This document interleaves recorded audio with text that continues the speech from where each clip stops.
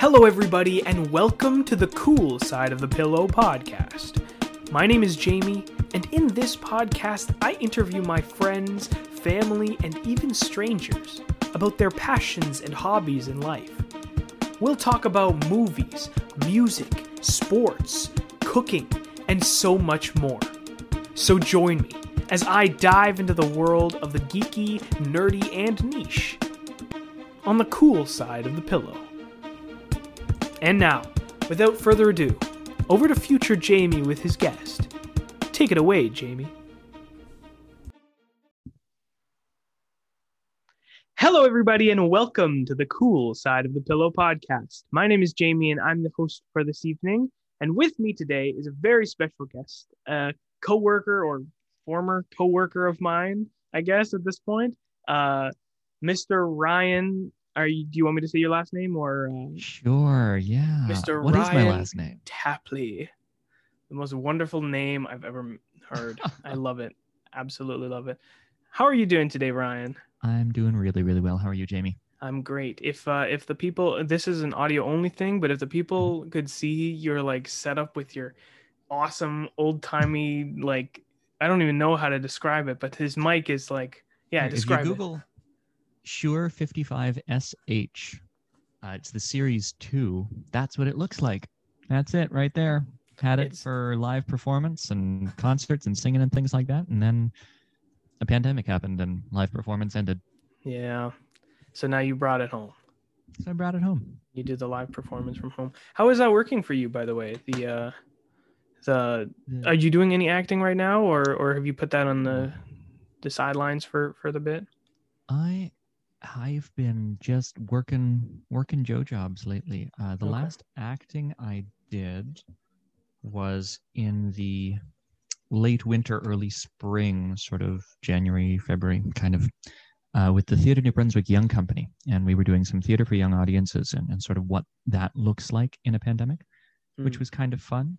It was a great bunch of people to work with. I was really excited every day to go in and work with them. Nice. And we created some stuff, filmed some stuff. One piece of that has been released, I know so far. I think they're still kind of keeping the rest of it. We sent it off to schools as sort of a collaborative project to do with the students and to inspire them to create things of their own. Nice. I think the rest of it is being kept under wraps and only with the schools. But someday I hope to see the rest of it too, because it was a really terrific project to be on. I can't speak. That's awesome. So the topic of today, if you didn't just gather from what Ryan just said, is theater. We're going to be talking all things theater and specifically diving into more of the Shakespearean world and talking a little bit about Shakespeare himself. But before we get into the Shakespeare aspect, I'd like to just get an idea of your Ryan, your background in theater and in performance and stuff like that. So when did you start and stuff like that? Let's see if I can say everything that needs to be said without rambling too much. Ramble, go ahead. Ramble. I was a very shy kind of a kid. I didn't really particularly enjoy the idea of interacting with people all that much. I would much rather stay home with mom. I was an only child for the longest time, and went to school, and it was just I missed my family. So then my family, being a very good family, tried to get me involved with other things, and they put me into sports, and I wasn't particularly good at those and didn't really enjoy those all that much, and they put me into piano lessons, which I did enjoy. Didn't enjoy practicing all that much, but learning that was always something that I enjoyed and that I still use, but it's not a very collaborative experience. Sure. And then they put me into like a summer camp run by Theatre New Brunswick for kids. I was about, what would I have been, about 8 years old probably. And there was just the director of the program at that time was just a really, really wonderful person. And her successor, who's in charge of the program now, I did work with when we were both in high school together. Nice. And again, just a really wonderful person. So I'm really glad that program is like that. Anyway, it just opened this sort of window up into, okay, here's a group of people. It felt, I've used in talking about it before, an analogy of there was always this lock, and I found what the key was. That's sweet. So then I started just doing that a lot. Mm-hmm. And then I started doing professional work in 2011. I was cast as Tiny Tim in a production of A Christmas Carol. In New back when I was Brunswick? tiny. What was that? In New Brunswick? Yeah. Okay. And that was also Theatre New Brunswick, which is the only English language professional company in New Brunswick at that time. Mm-hmm. So then I started working, and with that gig, I kind of went, oh, wait a second, here are all these people who do it for their job. It's not just a fun thing you can do on the side. It's not only the realm of the rich and famous. Like these are ordinary people who work other jobs, but who are also doing this. And from there, the trajectory to theater school was kind of set and predetermined. Mm-hmm. Finished off high school, jumped right into a bunch of auditions for different schools, ended up going to one whose name will not be mentioned so that I don't end up in a situation of libel, but I will say that it shares a name with one of the architects of the residential school system, which is a fun fact. Lovely. Went there for 4 years, graduated with a BFA, and then came out the other side swinging. Nice. Is it, without drawing too much attention to said school, I'm gonna kind of narrow the field and say that it was in Toronto, if I'm not mistaken. So I want to know your kind of your thoughts and your experiences with New Brunswick versus Toronto, because now you've been to Toronto and have gone back as like an adult, so you've seen the childhood aspect of New Brunswick theater, you've seen the more adult Toronto school kind of based stuff, and now you're back in New Brunswick. So how does that all feel? Well, I always said, even when I was finishing high school, that if I could get the training and have the experience and have the contacts that I would get at like a Toronto theater school or something like that, if I could have done all that but done it in New Brunswick, I would have, hands down. Mm-hmm. I really like it here. It's nice. I still don't like interacting with people all that much. And there are far fewer of them here. Mm-hmm. And there's a really, where I'm from is sort of the Fredericton region, and the Wolastoq. The name of the river means beautiful river. Colonizers gave it the name the St. John River after St. John. Mm-hmm. But it lives up to its indigenous name. It is a really beautiful river. It's a great just climate. There are 2 universities here, so the sort of the culture in the city is always really interesting because there's always something really interesting going on. Mm-hmm. And then, of course, go from that to Toronto. And when I first moved to Toronto, I was living in residence, so I was living right downtown as well. And for those of you who aren't demographic nerds, New Brunswick has a population of about 750,000 or 800,000 people. New Brunswick, the province, and mm-hmm. Toronto has what? The city proper is hovering around 2 or 3 million or something like that. Oh, So yeah, there was a lot of people, and mm-hmm. A bit of a culture shock, just really with the sheer number of them and the way that pedestrians interact with one another, where, it seemed sometimes that I was the only person who was looking where I was going or caring if I hit anybody. Yeah. And just the height of the buildings and how little sky you can see was a big shock. Yeah. And then, did the school. It was very nice. I don't want to trash talk Toronto too much. Well, I do want to trash talk Toronto, but I don't want to do it too much. Yeah. Because within walking distance, there's so much to see and do, and lots of good programs to take advantage of. Like just, I was there and I was able to get, the 25 and under, or the under 25 free admission to the AGO, and mm-hmm, Soul mm-hmm. Pepper was doing things where if you're a student, if you're under a certain age, I can't remember. Yeah, you can I think it was under 21. Yeah, like you get like $5 tickets or something like mm-hmm. that. I was able to take advantage of that. And like the ROM is free to students on Tuesdays, or at least it was when I was a student. So mm-hmm. I would do that. And I'm a big fan of museums and galleries and seeing old things. So yeah, there were really nice things about Toronto, and some of my favorite things to do though would just be to take a walk just at random through somewhere that I had maybe never been before, or only been once before, and find kind of a park on my way down to the waterfront, and just kind of maybe read or take some pictures. In my second year of school, I started trying out some medium format film photography, and just to have something to take my mind off of the craft of theater 24/7. Something that was still a little bit creative, but something that could kind of, slow me down and have me look at what was around me, and appreciate the beauty, because there are elements of Toronto that are really beautiful as well. Like some of the architecture, for example, or even just, some of the parks and the rivers.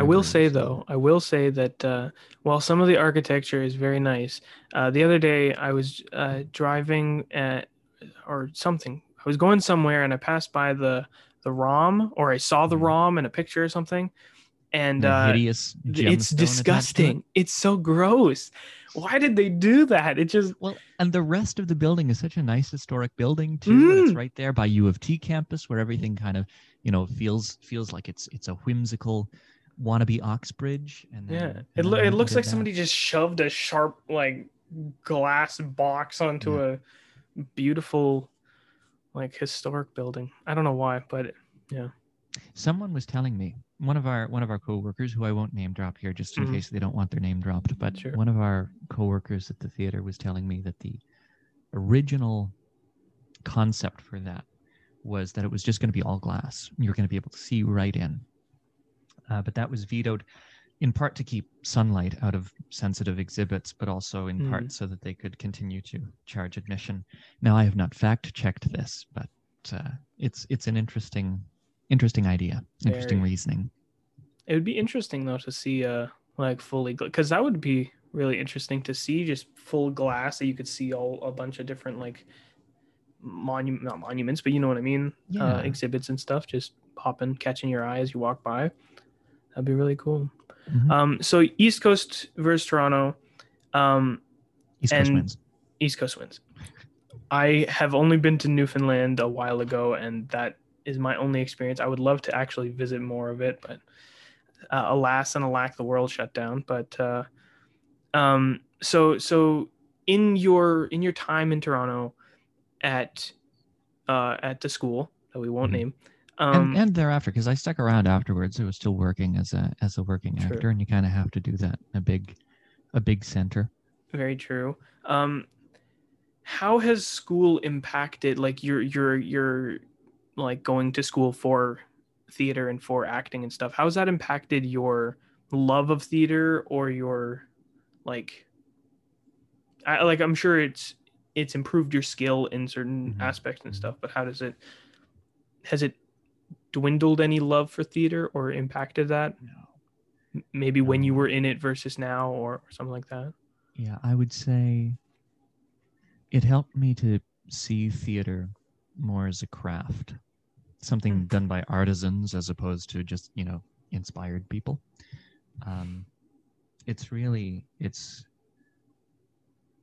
It's not, what's the word? It's the end product is ethereal and kind of ephemeral, but the process itself is, I would list it as akin to like a craftsperson making something, or an artisan making something, or a tradesperson making something.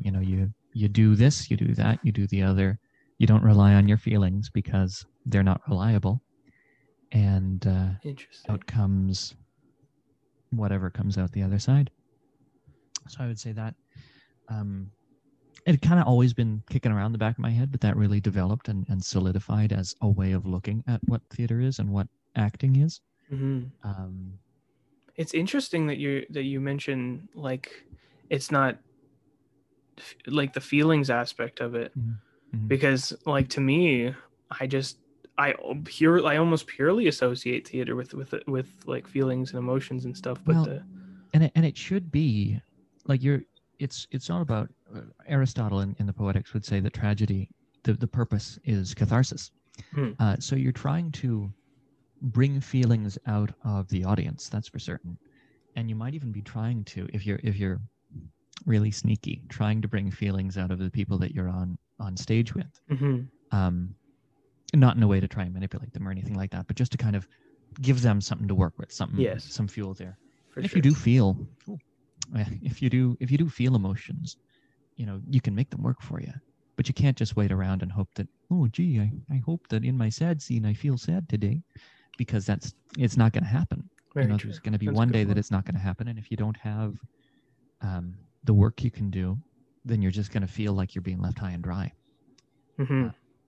So you're definitely trying to make other people feel things, but not relying on feeling things yourself. Bill Nighy recently gave a little snippet of insight into the this. Actor, not the scientist, right? Correct. Nighy, not Nye. And I can't remember his exact wording, which was great, but he was talking with a person who was in theater school, and he was recounting the story. And she was saying that she was having trouble because she just wasn't feeling anything when she was acting or when she was doing the exercises. And he said, well, you saw me in, whatever such and such a play was that she had talked about. And she said, yes. And he said, you thought I did a good job. And she said, yeah. And he said, well, you know what I was feeling right then? I was feeling like, well, I've got to do this, and I've got to move over there, and I've got to put my hand up here, and I've got to set this on that table. And then once I get home tonight, maybe I'll take a shower, and then I've got to, get groceries. I was doing the work. I wasn't feeling anything either, but I was doing the work. You don't have to feel things. If you're not making the audience feel things, maybe you're having trouble. But if you're not feeling things yourself, that's a good thought, because it's especially for people. I've always like questioned and wondered how people in major like productions, like a Mervis show or something like on Broadway or whatever, how they can do it night in, night out consistently like that without like draining themselves. Like Piaf Dietrich, when they were here, like the amount of emotion and stuff that they were like, the audience felt from it. Whether like it kind of gives understanding to maybe they weren't actually feeling all of those emotions so deeply as much as they were giving them off, which is a very interesting giving thought. them off is still exhausting too. Like it's sure. no less exhausting than experiencing the emotion, but it's more reliable. I like that. So we're switching into the Shakespeare gear, I guess. When did you first like kind of experience or like dive into Shakespeare and his works? Do you remember? Well, I had done like some sonnets and maybe a scene or two, and kind of had a perfunctory idea of what the stories were, and maybe I'd seen a production here or there through middle school. And then when I was in grade 10, I had an English teacher that I really did not like at all. But one thing that I did like about what they did in their teaching style was with the Shakespeare, rather than reading it or having us read it all together, we'd be reading a scene in a particular day, and just at our desks, we'd volunteer or be assigned roles. So we'd kind of get a feel for how it sounded, to have different people speaking as different parts. And we were doing Twelfth Night, which remains one of my favorite plays. It's a good one for sure. It's got it all, man. But we were doing Twelfth Night, and everybody was volunteering for Orsino and Olivia and Viola, and, Feste. Everybody wanted to be. And there was only one person who ever wanted to be Malvolio. So the one person kept reading for the part of Malvolio. So I read the part of Malvolio just about from start to finish. Everybody else was kind of shifting around. But right from the get-go, I thought, there's something fun about this character. There's something just really weird about him, but really, really fun to sink your teeth into. Yeah. And I got to read that role for the full 5 acts that we did. And going through and kind of getting inside it, and having, as one has in an English class, sort of, well, this is a particular convention of the day that means da da da da da, and this is why they're using it, or oh, this word that maybe you're not familiar with, this is from such and such, and it means such and such, or even just sort of that experience of learning the background of what the theater was like, what theater in general was like when Shakespeare was writing and things like that, and when his contemporaries were writing, who often collaborated with him. It was something that I personally really jived with, so I really enjoyed that. And then from then on out, we would do kind of the same thing throughout high school, read a scene here or there. We'd each be given a role. I was heavily involved with the drama club when I was in high school, and we never did any Shakespeare. They usually did, because Shakespeare is, it's free. There's no royalties to worry about, because he's been dead for 400 years. But being in the drama club, and then most of my English classes, because I was in a top-level English class, so most of the English class had also been in the drama club. The teacher would look at us and go, well, I've got a room full of actors. I'm going to make use of this. And I found that really helpful for just kind of getting into it, getting it in my head and getting me in its head. And, So you didn't, you were kind of, Shakespeare you dove into his stuff pretty quickly. There wasn't any because for me, I was like, for the longest time, I didn't like Shakespeare, or it was something that was like confusing and weird and stuff, until I kind of made my way to university. But it just was kind of a straight dive in, and you loved it from the get-go?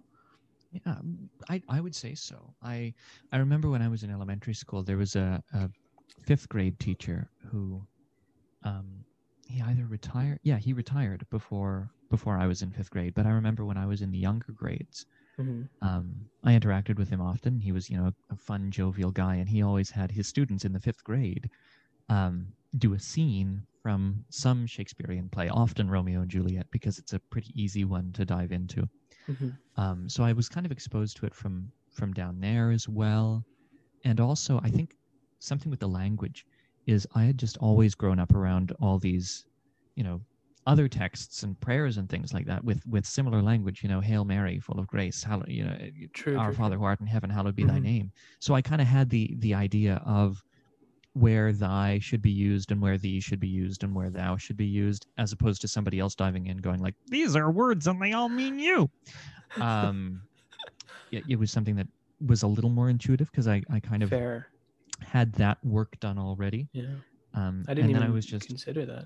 Very true. And then also, I suppose I had been taking singing lessons, classical singing lessons, for a while, and my teacher, for whatever reason, just gave me a lot of German art music, a lot of like Schumann and Schubert, and there are a lot of similarities between those forms in English and how words are arranged in German.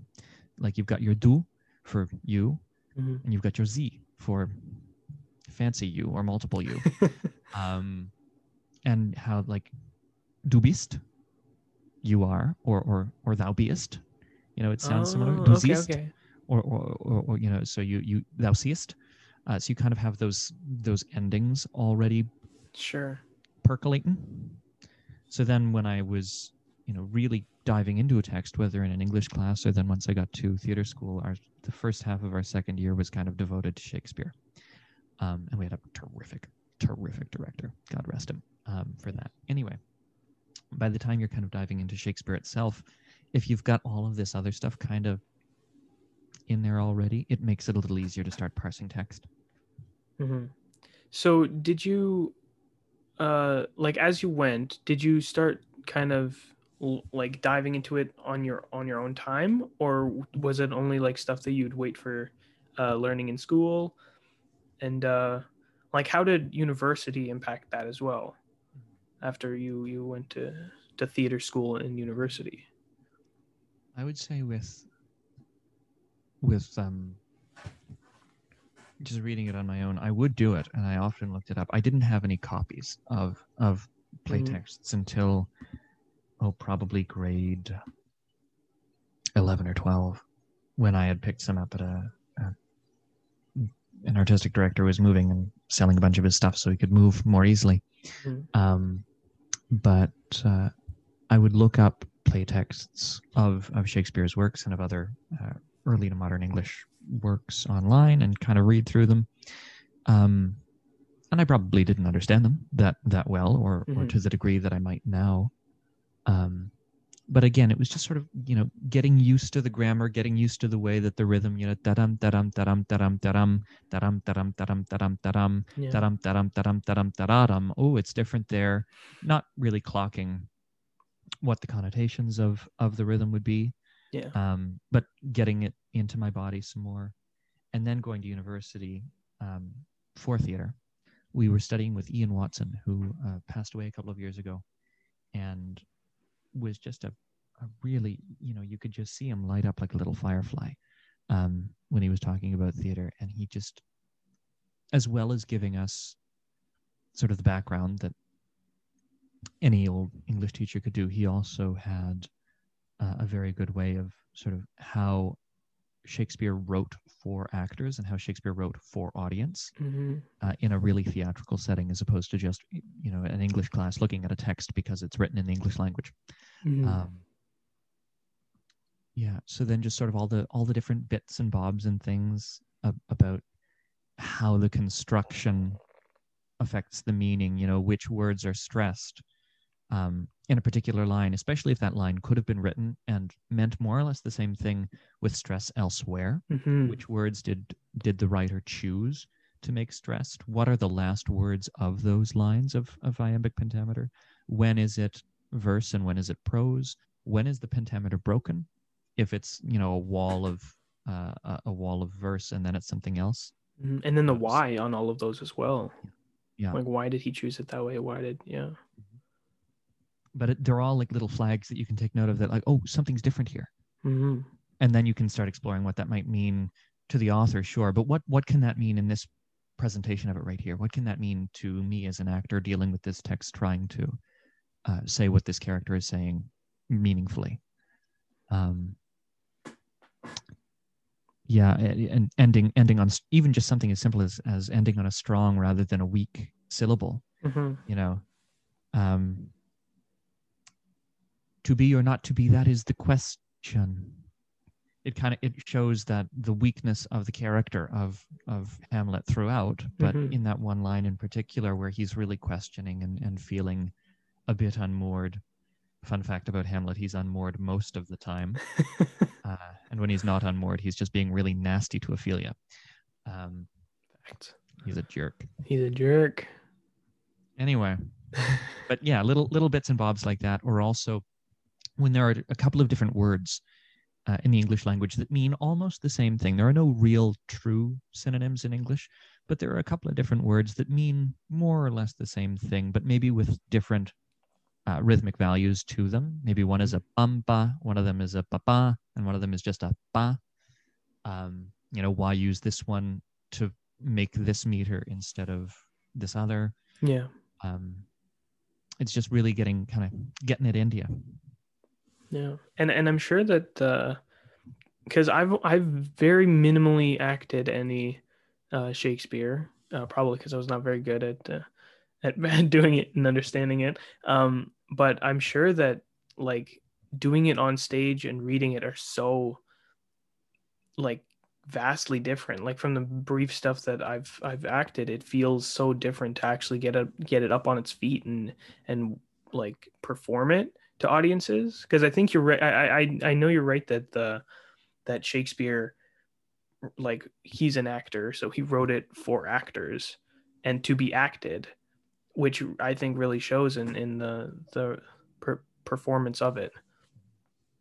Even just a written text. It wasn't really until sort of the mid 19th century and kind of the Victorian era, as I understand it. It was around the dawn of the Victorian era, maybe sort of towards the end of the Regency, that one would sit and read quietly to oneself. Before that, reading was something that even if you were alone, you were kind of doing it aloud. which is something that Shakespeare would have been writing for, something that makes reading James Joyce a whole lot easier. If anybody's ever tried reading any of his really wacky ones where he makes up a lot of words, where looking at the page, it can be absolute gobbledygook. But then you say it out loud and you kind of feel the rhythm of it and you go, oh, this sounds like this. Oh, this is what he's saying. Yeah. I find it very similar with Shakespeare, where sometimes on the page it may look like gobbledygook, but as soon as you put it in your mouth or into your ears, that's when it really starts to go, oh yeah, okay, now I'm in the groove. Now I'm in the jive. I know what's going on. So kind of going off the James Joyce area, as is Shakespeare from that era? Is Shakespeare the one that's kind of like taken over you, or are you a big fan of like Marlowe or Thomas Kidd, or something like others from that kind of I era? I will say I'm the biggest fan and the widest read in the works traditionally attributed to Shakespeare, which means, therefore, that I'm probably a big fan of William Shakespeare, Thomas Kidd, Christopher Marlowe, Ben Jonson, and maybe Burbage, and a handful of others, Mm-hmm. because, yeah, it's very likely that only on a couple of his plays did Shakespeare write alone, and the rest of them were kind of written with his name attached to them, but script doctored by other people, contributed to by other people. That was going to be one of my questions. That Yeah. controversial question: did Shakespeare write his plays or not? Yeah. Now there are some people who think that Shakespeare never existed and that he was only really a pseudonym used by a handful of different writers. Mm. And I think it's pretty easy to refute that one, considering we have, baptismal records and things like that, and people don't make baptismal records for fictional people. Fake people. But yeah, it's very likely that he had help. He had, it was kind of like a TV writing room today. That you're kind of, sitting around shooting ideas out, and he was writing very quickly as well. Like he'd be writing something, they'd have a couple of other plays happening in rep. So it was all kind of, I've tried myself to write a 5-act first play like Shakespeare. I have been at it for several years and I'm not through the first act. So, Wow. These were brilliant fellas, sure. B, they had a lot of help from one another, which I think it's also a product of the time as well. If you're trying to write is it like a contemporized version of a 5-act play, or are you trying to get that same kind of language and stuff in yours? Because if you are doing that, then it's going to be a lot tougher, because that's not the normal jargon we have now. I am restricting myself to vocabulary that would have been used in the late Elizabethan / early Jacobean era. The reason why I'm writing is because Shakespeare has been so entrenched in the canon and is sort of the definitive figure of English language writing, really. Mm-hmm. There's, George Bernard Shaw, there's Chaucer, there's Spenser, there's a handful of others. But Shakespeare is kind of the big kahuna when it comes to English language, for sure, literature. And he wrote a lot of things that were not nice about a lot of people. Like I think in particular of some of the text in Merchant of Venice, or even just like the offhand insults that sometimes people will throw at one another. Oh, thou swarthy Ethiop, and you read that today and you go kind of, what? Yeah. And generally speaking, and there are a couple of exceptions, like with Rosalind, for example, but generally speaking, it's a lot of dudes on stage waving swords of all varieties. So what I'm hoping to do, if I ever manage to complete even a first draft, is to write something in the style of this canon that opens it up to other discussions and other types of people that we don't often see on stage in Shakespeare's writing. Now, luckily, we are, casting any old kind of person to play the roles that Shakespeare wrote, but that doesn't mean that he wrote roles for any old kind of person. And I think that's sort of a place that we can be a little subversive and have a little fun while still respecting sort of the grammatical genius and the craftsmanship of those works attributed to Shakespeare. Yeah, that's a very admirable goal, and I wish you all of the luck in that, because that's a big feat to try to pull off as well. So Hey, and I've only got like size 10 feet, so call out to other people who want to help Ryan with his thing. He needs his own writer's room here. I need my Marlows and my kids. Exactly.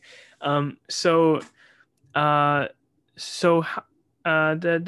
looking at my questions that I wrote down so that I don't fumble, but now I'm fumbling. Look at me go. Hey, you know what? We all fumble as we fumble along. So how long have you practiced and performed Shakespeare? Like when was the first Shakespearean kind of piece that you dove into? My first, I can't remember if I did any readings of sonnets or scenes or monologues or anything like that, really, other than in audition settings. The first time I ever did a production, a play, was when I was in second year of university with Ian. Okay. We did A Midsummer Night's Dream. Nice. Yeah. Who were you? I was Robin Starveling the tailor. Oh wow. Okay, I can see that. And I was the moon in the Pyramus and Thisbe play. I was Moonbeam. Nice. Moonbeam.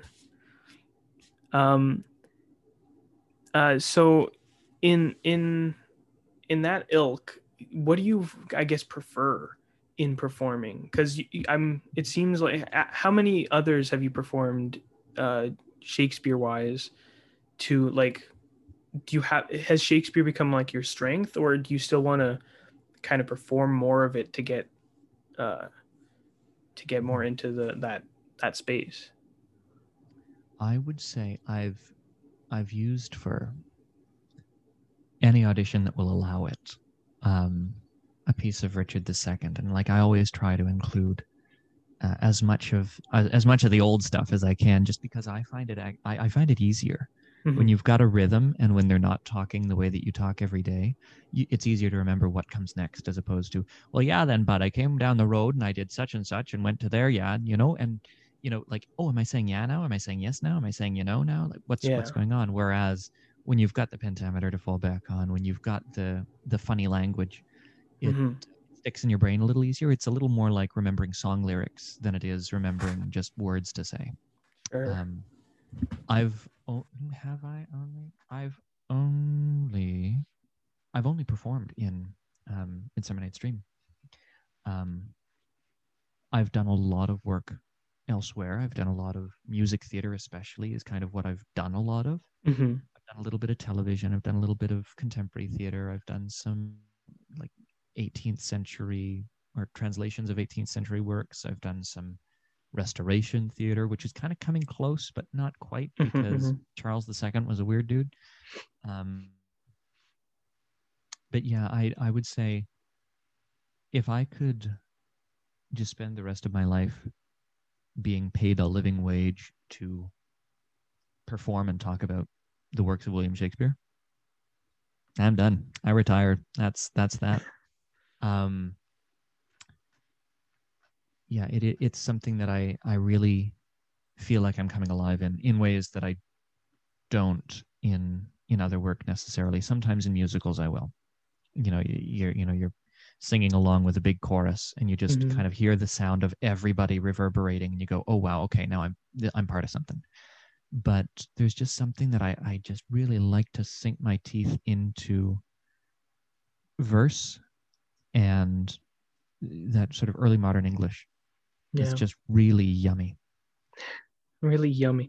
It must also be tough being like in the age we are now, that I guess Shakespeare, for lack of a better, I guess, analogy or whatever, it's kind of like nobody likes it. I feel nobody's like wants to like, they're not being performed as much, unless you count like Shakespeare in the Park, which I'm sure you've seen countless times or watched or whatever. But it's kind of a dying era and a dying art, and they still obviously teach it in schools for now, but who knows how long that's going to keep going. I think it's losing its appeal, which is a bit sad.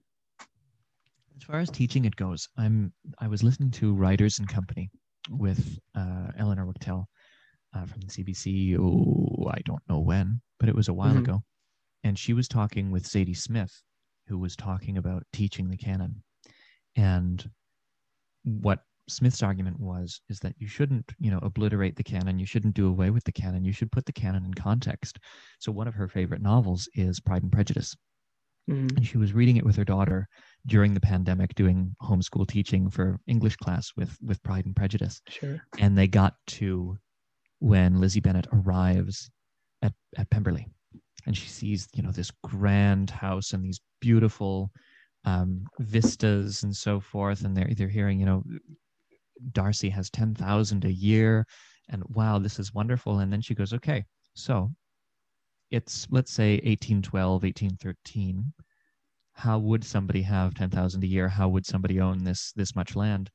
And, looking at that, okay, so probably cotton at this point, which means mills in probably Manchester, elsewhere in the north of England, maybe Scotland, maybe Wales. And then most likely enslaved people in the Caribbean, probably Jamaica. Yeah.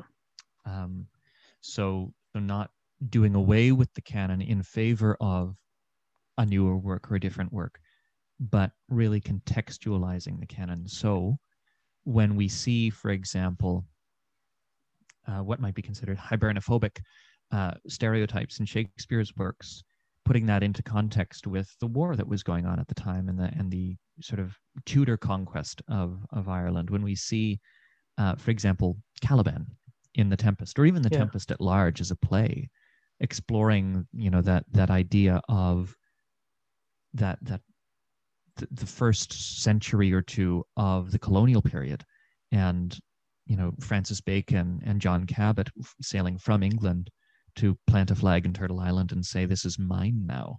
Yeah. Being able to engage with the classics but not deify them, I think is I think that's a really good point. A friend of ours, Delphine, I'm dropping her name because fuck you, Del. Pick it up again. She just released a really interesting podcast for her studies, called it was about a murderous slave owner from America called Delphine Lalaurie, and she titled it mythologizing a murderer or something like that. And that just when I listened to her podcast and heard that title, it was something it's something that I've realized is so common these days, that like we always have to see the bad guy's point of view, like the villain's idea, like Cruella, the movie that just came out or whatever. I know this is to a much greater extent than Shakespeare, obviously. He's not a murderer. Well, it's kind of interesting. A lot of the canon has already been giving the bad guy's point of view. Like even Hamilton, is giving the bad guy's point of view, because these guys are clearing the plains, holding hostages and forcing them to work for them, all these wonderful, wonderful things. Yeah. But it's just the story of their independence. Yeah. That's a good point. Dang. So I guess on a little bit of a lighter note, have you... You mean lighter than slavery and colonialism? I want to get your kind of experience in, like, I guess, viewing Shakespeare stuff. And specifically, I'm interested because it's something I really want to do within my lifespan, and that's go see the Globe Theater. Have you ever visited or anything like that? I've only been outside of Canada as a rational being once, and that was to Eastport, Maine, where you can kind of look across the bay and go, you see that island over there? That's part of New Brunswick. Okay. And then when I was just a little fella, we would occasionally go over into Holton, Maine. But again, you spit and you hit New Brunswick. My partner has gone to the Globe one time I can't remember if I was rehearsing for something or doing a show. I think I was going to see Julius Caesar when they were doing that in Toronto.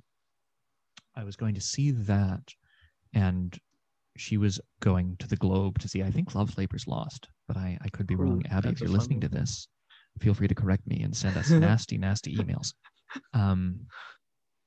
I have, in the early days of the pandemic, they were doing streams of past productions for free that you could watch. And we watched Mackers and there was another one. I can't remember what the other one was that we watched. And then we also watched their 12th night in, I think it was maybe 2012-ish. I think it was when I was still in high school. The Globe did an all-male production of 12th Night with the whiteface and the collars and candle lit and all of that. I think I remember hearing about that. Yeah. They didn't do it in original pronunciation, which would be like the one step nearer. Yeah. But otherwise, everything was more or less sort of presenting an historical practice. Interesting. So also, but no, short answer to the question, I've never been. But I'm sure you want to go. Oh yeah. Oh yes. So first of all, sorry to the audience for my creaking chair and my flipping pages. Here, I'll flip some pages too. I'll just. I can't even hear it. That's how beautiful your mic is. No, don't worry about it. Don't worry about it. So before we get into dream roles of yours, because I really want to dive into that, I want to, I guess, get a final thought on Shakespeare and the importance of Shakespeare and the impact Shakespeare and works akin to that have impacted you, or why they're important to keep in the ethos. If that word fits there. I think one thing that's really important in terms of making sure that people are aware and have a kind of a working understanding of Shakespeare isn't so much to do with the stories that he's telling or the characters that he's presenting, because, you know, those will come in handy, because then you'll be reading some other old text and it'll reference Shakespeare and you'll know what they're talking about. But what really gets me going is just the structure of it. You know, how he made those 10 or 11 syllables really work. And if you can get inside of that and make that the focus of the teaching, and use, you know, Shakespeare as an example, and then maybe use some lesser poet as a counter example or something like that, or to really teach people, especially when they're writing verse, but writing anything, to really make every word count. Now, of course, Shakespeare was writing in a different time. They had different conventions. They kind of had to do a lot of exposition. It couldn't be too heady like a lot of things can be today, because people would get unhappy with that, and if they didn't understand, they'd start throwing things. So for the actors' safety, they had to do. It feels overwritten sometimes. Sure. And 5 acts can feel a little overwritten. I've joked before that, you know, Shakespeare originally just wanted 2 acts, and he wrote this first draft that was 5 acts long, thinking he'd cut some out, and then ran out of time. But just sort of the structure of arguments, in particular, how a character will go from point A to point B to point C to point D to make a point. The structure of just the grammatical structure of putting this word and why you're choosing this word in this order.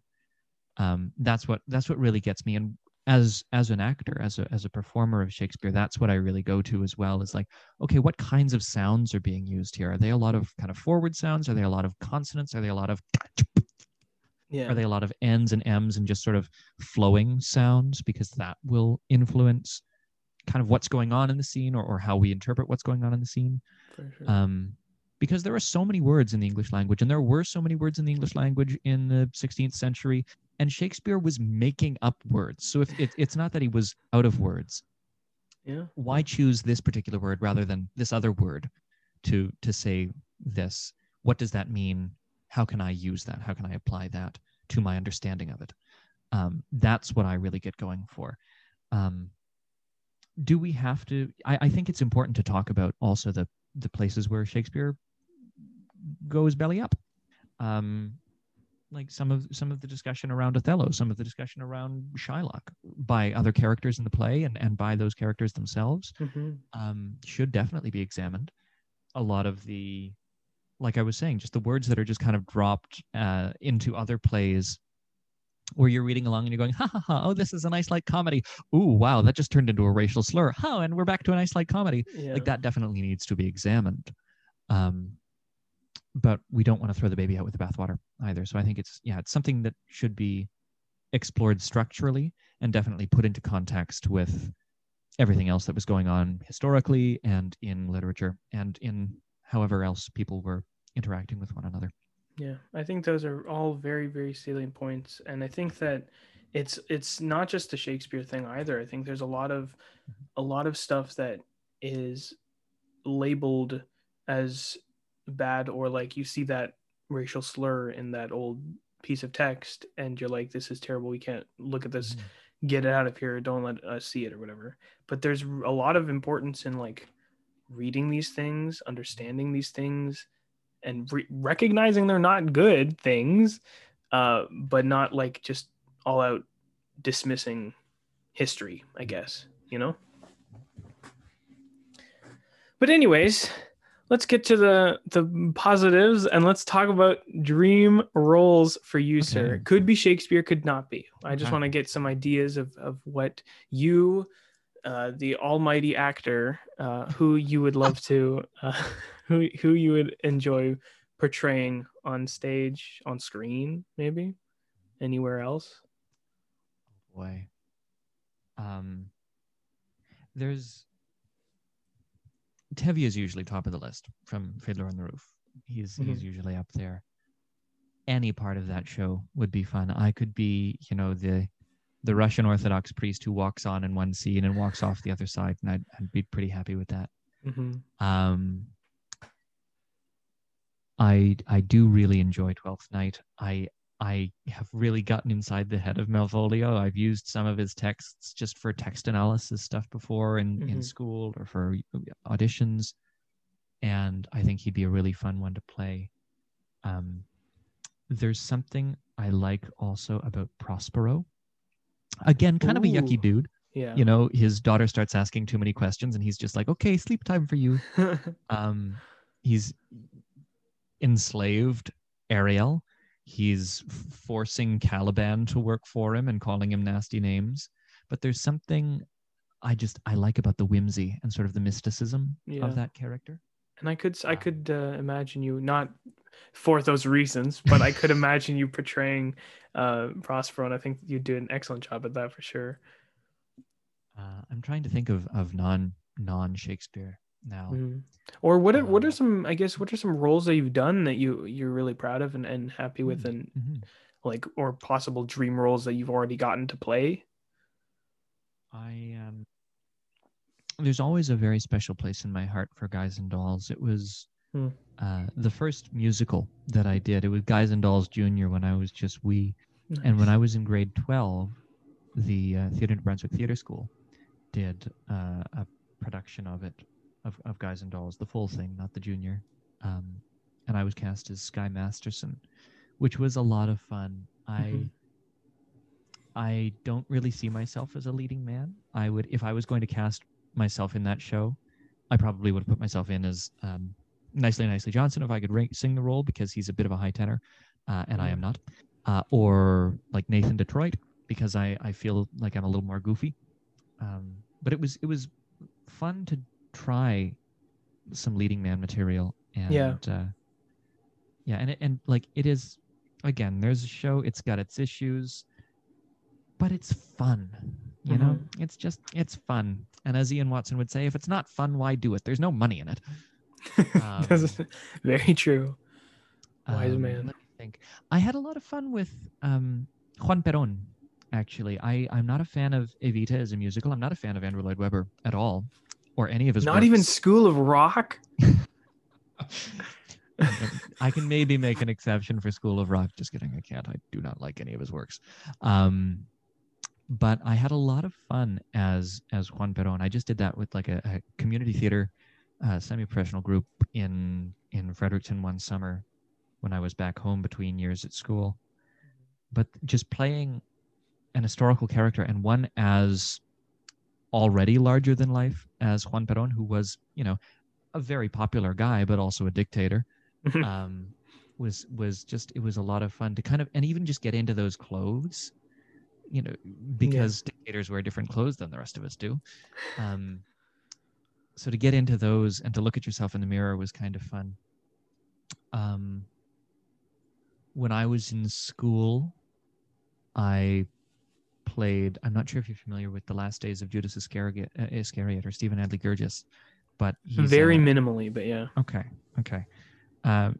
It's again a fun play. The entire thing takes place in purgatory, and I was playing Sigmund Freud. So again, like diving into that historical character or that historical figure, and kind of getting inside what made him tick. Especially when he spent his life making, you know, getting inside what made other people tick, or thinking that he did at least.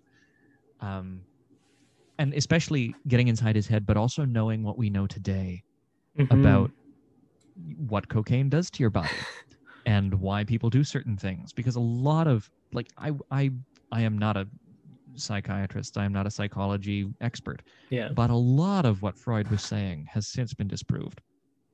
But to dive inside that mind and to just play in the sandbox of Sigmund Freud in purgatory was a lot of fun as well. I could imagine, yeah. A friend of mine once wrote a role for me, and the best way I can describe that is kind of a mix of like Humphrey Bogart and Groucho Marx, but times 1,000 and on coke. Like it was. Is this the one you show me, the P one?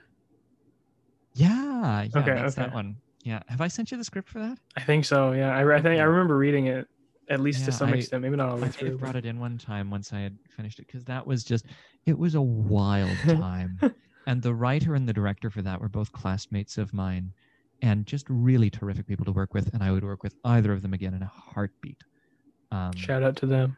Shout out to them, Greta and Kate. Woohoo. I doubt they'll listen to this because I don't know them, but you know. I'd like to. Great people, and if anybody knows Greta and Kate, who were my classmates, tell them I say hi. I also say hi, and I'd like to get to know you, even though you don't know me. I probably know more about you now than you know me, and that's scary.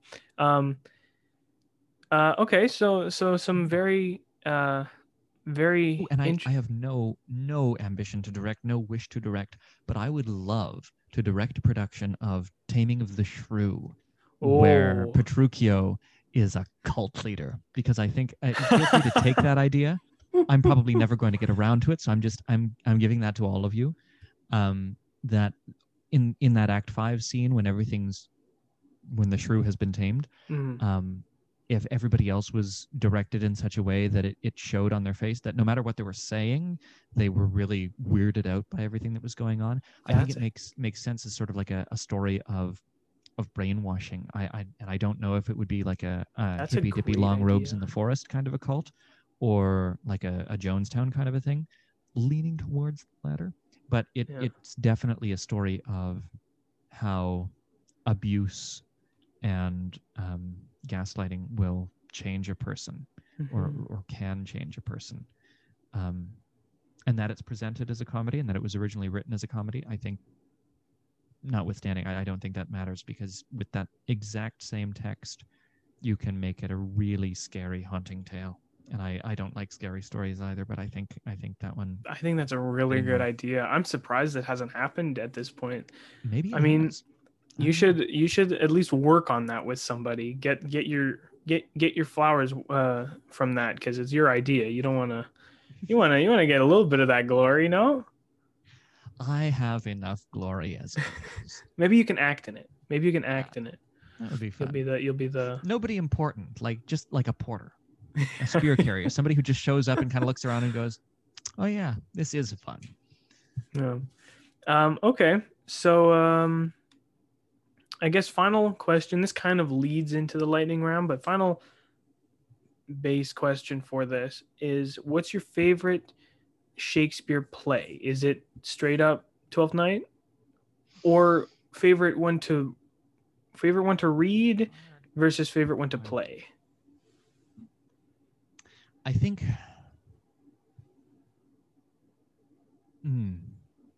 Yeah, I think it's going to be a comedy. It might be a history. I'm thinking it's going to be a comedy. Mm-hmm. I'm thinking it's either Twelfth Night or Midsummer Night's Dream, just because they're such a romp. Yeah. You know, they're a pile of fun. There's in Midsummer, there's a magic, there's fairies. You know, Mm-hmm. there's all kinds of good stuff going on. Twelfth Night, you've got the whole, you know, Viola Cesario subplot, but then you've also got Malvolio mucking about with Feste and Sir Toby and Sir Andrew. I would love to be Sir Toby, all of their man. shenanigans. What a dream. Yeah, there's just a lot going on, and it's all a bunch of fun. I think there's also something I really like about Richard II, not Richard III. I do like Richard III, but I find that Richard II is a really fun one, and especially a lot of the text in Richard II is a lot of it's a lot of good arguments being made in ways that still feel, you know, logical within the context of the story, whereas it's not people just kind of standing and spouting an argument. It does flow quite well. I really like Troilus and Cressida. I've never done Troilus and Cressida. I've never seen it performed, but I read it and I went, why isn't this being performed more? And I think the only reason it's not being performed more is because people don't have a working knowledge of the Trojan Wars anymore. But it's such a fun tale. I mean, it's also very I think it's Shakespeare wise, what's performed is what's known and what's taught. And I feel like that one's just not taught or known to most people. Like, I don't really see Anthony and Cleopatra performed either, or any of the Henrys either. Like, a lot of the ones, unless it's like Macker's, especially in times of war. Yeah, unless it's Macker's or Hamlet or Romeo and Juliet or Lear. But even that's not super super touched on. Lear's really good though. I'm a fan of Lear. But yeah. Okay. Well, but before we get into the lightning round of this wonderful thing, that brings a close to the Shakespeare theater aspect of this the main topic of this episode. But before we get into the lightning round, do you have any questions for me or comments? What's your middle name? My middle name, for all them listeners out there, my middle name is Kareem. Kareem. I think I knew that. Now that you say that, I knew that. Yeah. I wasted a question. That's fine. It's all good. Well, that's the end of your questions. You only get the one. So Shucks. Stamp it for next time. Maybe we can have another one of these about something else. Maybe we'll find a new thing here. In the lightning round. Lightning round. Zoom. So first question. I'm pretty sure I start with this for everybody. Cake or pie? Oh boy, pie, hands down. What kind? Yeah. What'd you go to? I don't ask this to other people, but I want to know. I think apple's the easy go-to. I do like a good mincemeat. I do like a good blueberry. Pumpkin, but seasonally pumpkin pie, not just pumpkin pie any old time. Yeah. Coconut cream. Not a fan of banana cream. Not really a fan of the taste of bananas unless I'm eating a banana. Interesting. Yeah. Oh, but banana bread is the exception, and all of its derivatives, including banana muffins and so forth. Agreed. Yeah. Short answer, pie. One time I was voting on campus, and I just brought in my ID, and they said, great, you're in that riding over there in New Brunswick, so here, we're going to give you that ballot. And I voted, and as an incentive to vote, they were giving people pie. You could choose between apple and mincemeat and blueberry, and I couldn't decide, so they gave me a slice of each. Wow, that's a nice. You get 3 easy pieces of pie. I'm personally a strawberry with Stéphane Dion. Pardon? And then I went and I had my picture taken with Stéphane Dion, who happened to be on campus, even though I was not voting for him, and I don't think he was running. Interesting. Anyway, I'm a strawberry rhubarb man myself. Ooh, that's one of my favorite underrated ones. But apples, classic. Cats or dogs? Oh, dogs. Okay. Wow, that was a little bit too fast for my liking. But favorite movie? Casablanca. Good one. Yeah. Good option. Most people have no answer to that. You were like immediate, right on the button with that one. Casablanca, I'd say It's a Wonderful Life is up there. I Hmm. would say Philadelphia Story's up there. I still have to watch that one. Casablanca's You've just suggested that one to me a lot. That and High Society you've suggested to me, and I got to watch both High of them. Society is the musical adaptation of Philadelphia Story. Maybe that's why I have to watch both of them. Okay. I'm pretty sure I remember you also saying a good that to one. me. Charade or Charade is another fun one. Okay. I'm gonna write that one down. Yeah. When it first came out, there was some issue with their copyright agreement that rendered it public domain as soon as it came out. So it got a lot of television airplay, but it's Cary Grant and Audrey Hepburn. Ooh, goodness, that's a good guess. I think Walter Matthau might be in it as well. I can't quite recall. It's been a while. I love Walter Matthau. I love Walter Matthau so much. High Society fell. I'm just gonna put Philly Story because I don't have room. Okay, inside or outside? Depends on the day. Fair enough. Yeah. What today? Today, I think I would say outside, just because it's like a nice kind of low to mid 20s. There's a nice breeze, blue sky, not too hot, not too humid. Nice.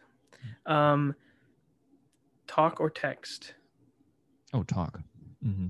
I'm the kind of person who will dictate my texts into my little text dictation thing just because I don't like typing. Fair enough. That's your old school mentality coming out there. My little favorite old man, my great big thumbs. Yeah. What was it, Grandpa? We called you Grandpa. Did we just call you Grandpa? I think we just called you Grandpa. Grandpa. Sometimes you just called what I wore Grandpa Chic. Grandpa Chic. Yes. Okay. All right. Favorite TV show? MASH. The Crown's up there, but I'm gonna say probably MASH. MASH is a good one. MASH is so good. I used to watch it with my my grandpa. He loved it. Yeah. I also watched the entirety of Gilligan's Island when I was in middle school. And most of it, I have the strongest memories of watching it while I was recovering from the flu. And did that make it a better show or a worse show for you? It's a fun show. Like it's 7 people stuck on an island and they never ever get off of the island because they were going to get them off of the island, but then they were canceled after 3 seasons. It's Lost, the prequel to Lost. Exactly. Favorite food? Any food? Any food. Any food at all. My mother makes really fantastic cinnamon buns. So I'm gonna go with those. Good. Okay, cinnamon buns. Not just any cinnamon buns. My mother's cinnamon buns. You know, I've realized that that doing this kind of stuff, especially with the cake and the pie and the favorite food, it just makes me hungry. Yeah, it's not fair. Good Lord. Favorite musical artist? Musical artist? Or act? Probably. I don't know. It's a toss. Bing Crosby or Vera Lynn or Frank Sinatra. One of the 3. Okay. If I'm in the right mood for them, also I'm going to put Frankie Valli and the Four Seasons and the Beatles up there as well. Mm-hmm. But if I just want to put on some music and feel good, it's going to be either Bing or Frank or Vera Lynn. Chet Baker's up there too. I have to check out Vera Lynn because I don't think I know. Great. She only until very very recently, if somebody asked who my favorite musical artist was, I would say Living or Dead, and they'd say Dead, and I'd say Bing Crosby, and they'd say Living, and I'd say Vera Lynn because she was still alive and like over 100, but she just passed away this past March, I believe. Oh, that's sad. Oh, that must have. But I mean, like the woman lived over 100 years, so good for her. Fair enough. Okay. Earth, air, fire, or water?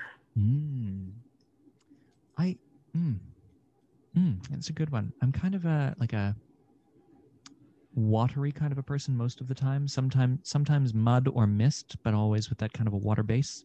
Okay. All right. Mud or mist? Yeah. So like sometimes a little earth, sometimes a little air, but always water. Always water. Water's the intrinsic one. Yeah. Because I'm human and we're like 70% water anyway. But fair enough. Fair point. Favorite game? Could be board game, video game, game show, if you'd like. I really enjoy Trivial Pursuit, and no one ever plays it with me because it takes too long. Similarly, I really enjoy Diplomacy, but nobody ever plays it with me because it takes too long. For something shorter, I enjoy Scrabble or Cribbage. Okay, I'll play Trivial Pursuit. Good game of chess as well. Good game of chess. Yeah. I will not play that with you. I would. I'm really not very good. I very much doubt that. It's interesting. A lot of people started playing chess because they watched Queen's Gambit, but Abby and I had been playing chess, and then we saw this new show on Netflix called Queen's Gambit, and we went, would that be any good? We play chess. We've got to watch it, I guess. And then we watched it, and we went, okay, so it was good. Fair enough. Okay. So, and this is the final, a little bit deeper than the other lightning rounds. The final question is, who inspires you? Do I have to pick just one? No. You can good. pick as many people as you want. Good. We could, I think, open the door into a big theological conversation, and I could list a handful of saints or certain persons of the Trinity or things like that. But I'm going to restrict it down to kind of who inspires me in a more secular way, I think. Okay. And I'm going to say my folks, definitely. Mom and dad, you've got to put them in there. Abby, definitely as well. I was just proofreading for her an essay that she's working into an article that she might, start peddling for publication later on. Nice. But just reading it's really interesting stuff that she's working with. She's looking at a concordat done between the Mi'kmaq people and the Holy See in the 1600s.